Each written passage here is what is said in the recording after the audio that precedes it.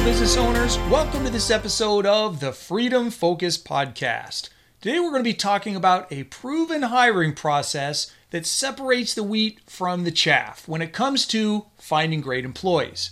We're going to be talking first about how to make the most of your first impression with each person who considers applying for your job and working for your organization. Next, we're going to talk about a number of simple ways to winnow down your list of job applicants before you ever conduct an interview.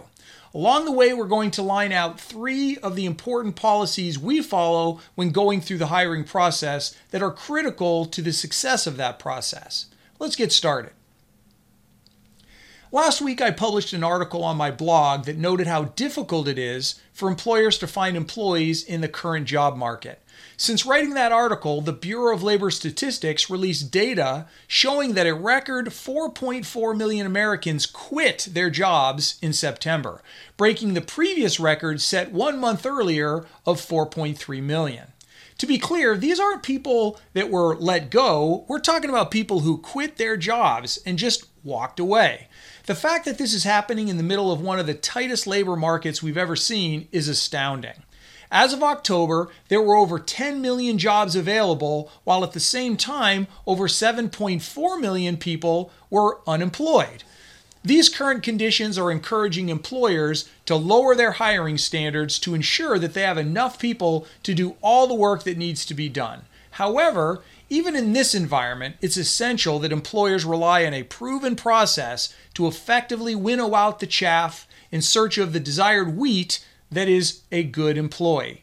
One who will be a right fit for your team, aligned with your core values, engaged, and energized to help you achieve a bigger, better future for your organization. In the hiring process I teach to small business owners in my Dream Team Builder course, we begin by creating a well thought out job posting that includes essential elements for both attracting people to your organization and, at the same time, discouraging the wrong people from ever applying.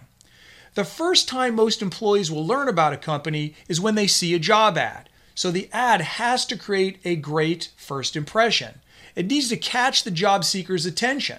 It needs to draw them to your position and organization when they're scrolling through the long list of jobs that are available. I recommend that you go to the job app that you're going to be using to advertise your position, perhaps Indeed, LinkedIn, or jobbing.com, and scan through the ads to see what are others saying, and also to see exactly what job applicants are going to see. Is it just the job title? Is it the job title and maybe a few lines of text?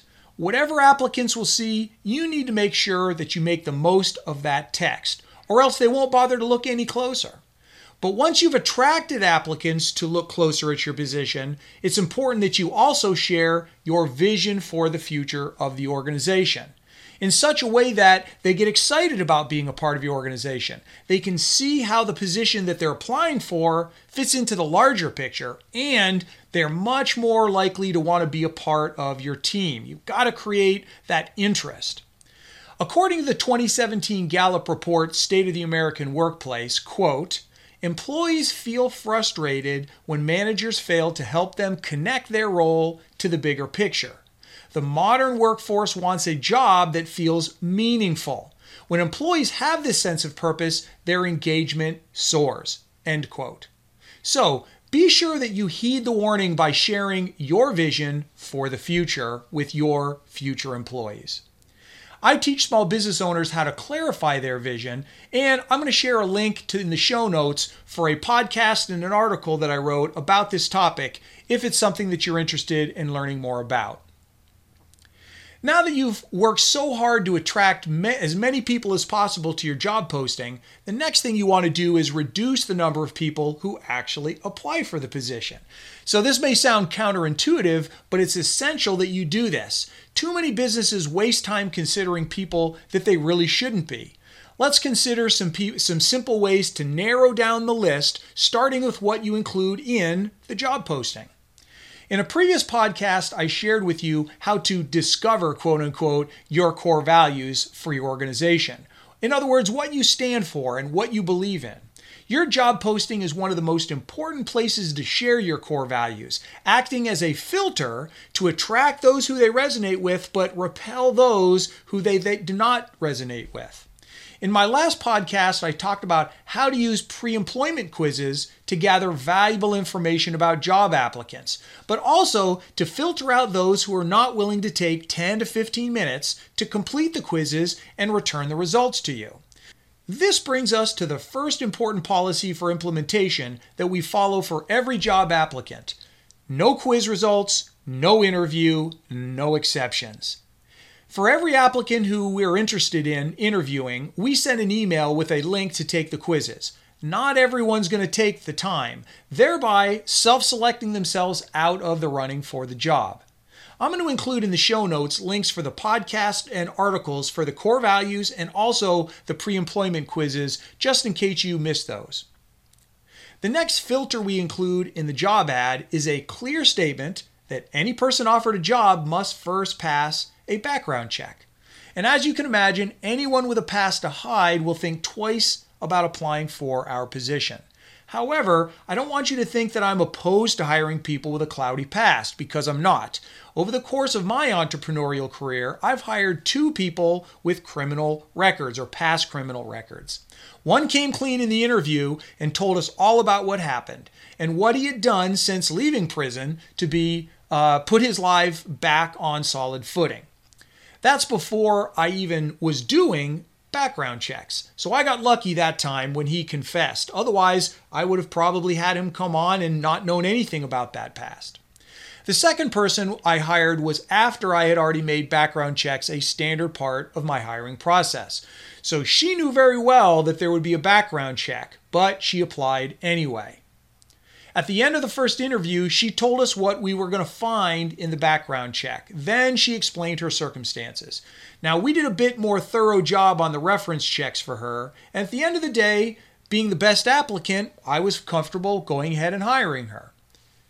The last thing we include in the job application to winnow out applicants is not really that special, but it demonstrates a skill that every employer requires. What is that? Following directions.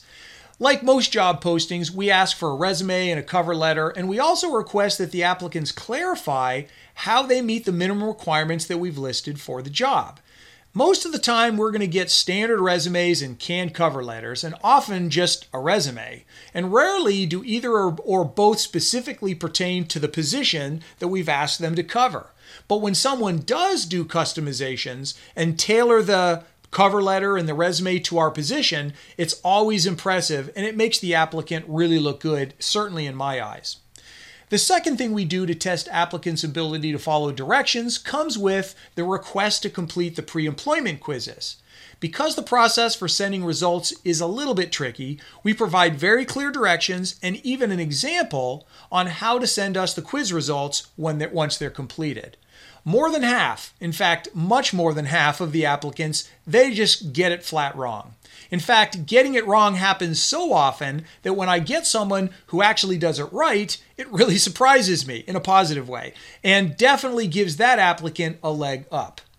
So that's all that a simple, well-crafted job posting can do for you. First, attracting job seekers to your position, then helping you to winnow out those who really shouldn't be somebody that you're spending time on.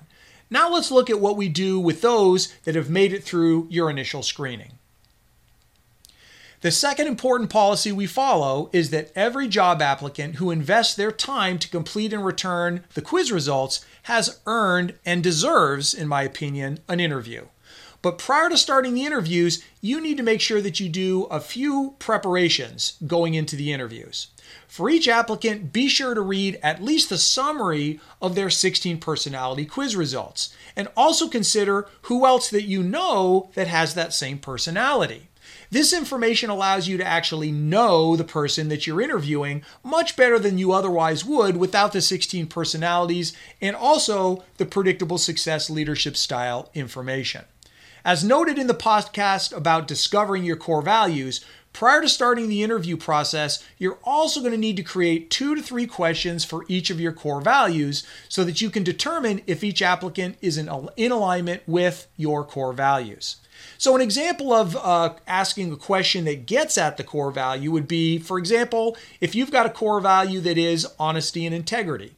You're not going to ask a question of an applicant, do you have honesty and integrity? Because they're going to say, of course they do. They're not going to say no, that's for sure. So what we need to do is we need to craft a question that gets at honesty and integrity. So I usually give this example.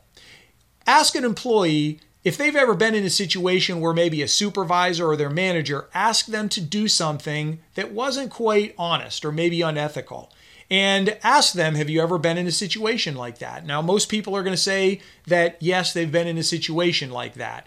And so that you ask them as a follow-up question, so what did you do about it? And if you get a response that is like this, well, I just kind of went with it. I mean, it was my supervisor, right? So I'm not going to go against that person. That's probably not the person that you want because they're not exhibiting honesty and integrity, certainly the way that I would want that to be exhibited. So you can see that the question got at that. On the other hand, if the person were to respond and say, you know what, I really wasn't comfortable with what I was being asked to do, and so I actually went to the owner of the company, or maybe they said, I just flat didn't go along with it. That's the person that you want to bring on your team because they've exhibited that core value, I think, much better. And again, you can't ask the direct question about honesty and integrity, but you can see in that example how you get around getting at that core value with asking some questions. And remember, you need to have 2 to 3 of those questions for each core value. And in a little bit, we're going to talk about how you use the additional questions. The final policy we have in our interview process is that we never hire someone without doing a second interview. So there's several important reasons why we do this. The first one being an opportunity to create greater buy-in and inclusiveness for your team in the hiring process. So we recommend that the first interview always include more than one person, so that at the very least there can be more than one set of eyes and ears making observations about each of the applicants. But we also recommend that there not be more than 2 in the first interview. Most importantly, so you don't use more valuable time for your team than is really necessary to narrow that list of applicants down to just a select few. But for the second interview, we recommend the opposite approach. You should include 3 or 4 members of your team, with only one from the first interview being in both the first and the second. And this is either going to be the owner or the hiring manager. So including more people creates the buy-in from your team when the final candidate is selected. And you're going to have lower chances of the members of your team feeling resentment that a person was basically thrust on them from on high, but instead those folks all have a say.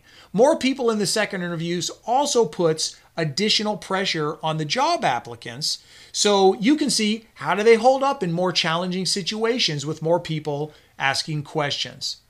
An important additional benefit of the second interview is simply to verify that the same person that you met in the first interview is the person who shows up in the second interview. And of course, what we're really talking about is consistency.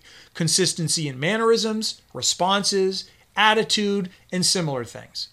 Lastly, in the second interview, you have one final bite of the apple on the core values when you ask, one more time, a situational question about each core value to determine if the candidate is aligned with your company's culture, your beliefs, and what you stand for. This time, be sure that the core value questions are spread around so that everyone that's participating can get involved. At the conclusion of the second interview, if an applicant looks like they may be extended an offer, perhaps it's your first and your second choice candidates, have them sign an authorization for a background check so you can complete the check before making your final offer.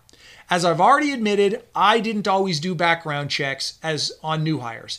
And in at least one instance that I've already shared with you, that may have come back to haunt me. But now I know better. Background checks are too inexpensive and easy to do to risk not doing it as a part of your hiring process. One word of caution though, not all background checks are created equal. Make sure that the background check that you do for your job applicants is Fair Credit Reporting Act, or FCRA for short, compliant, so that all the legal requirements to protect job applicants' rights are followed. Don't fall for the cheapest background check you can find on the internet. It's almost certainly not going to be FCRA compliant. Just do a search for FCRA compliant background checks on the internet, and you're going to find the right kind of check for you. And then, by the way, the price for the FCRA checks are around $30 to $40, which is cheap insurance and peace of mind for a proper background check. So you may have been saying to yourself that the process we've discussed today is too time-consuming or perhaps just too complicated. The only thing that makes my hiring process more time-consuming is the second interview. Now, if you're already doing more than one interview, then my process actually takes exactly the same amount of time. As for being too complicated, if you've been flying by the seat of your pants doing interviews in a loosey-goosey manner, then any structured process, mine included, is going to seem complicated. But don't forget, the objective is to hire employees who are a right fit for your team, aligned with your core values, engaged, and energized to help you achieve a bigger, better future for your organization. Anything less puts you at serious risk of having to let that new hire go, or they decide to leave voluntarily not long after they've started. And that's going to cost you anywhere from $5,000 to $15,000 to restart the hiring, onboarding, training process all over again. So lastly, don't forget the 3 most important policies we follow when going through the hiring process. Number 1, no quiz results, no interview. Number 2, every applicant who completes and returns the quiz results gets an interview. And then finally, number 3, never hire someone without doing a second interview. Follow these policies and you'll be on the path to successfully hiring a real dream team of employees for your organization. That's it for this week's episode. Thank you very much, as always, for listening. I look forward to being back with you again in 2 weeks. Until then, stay focused on your freedom.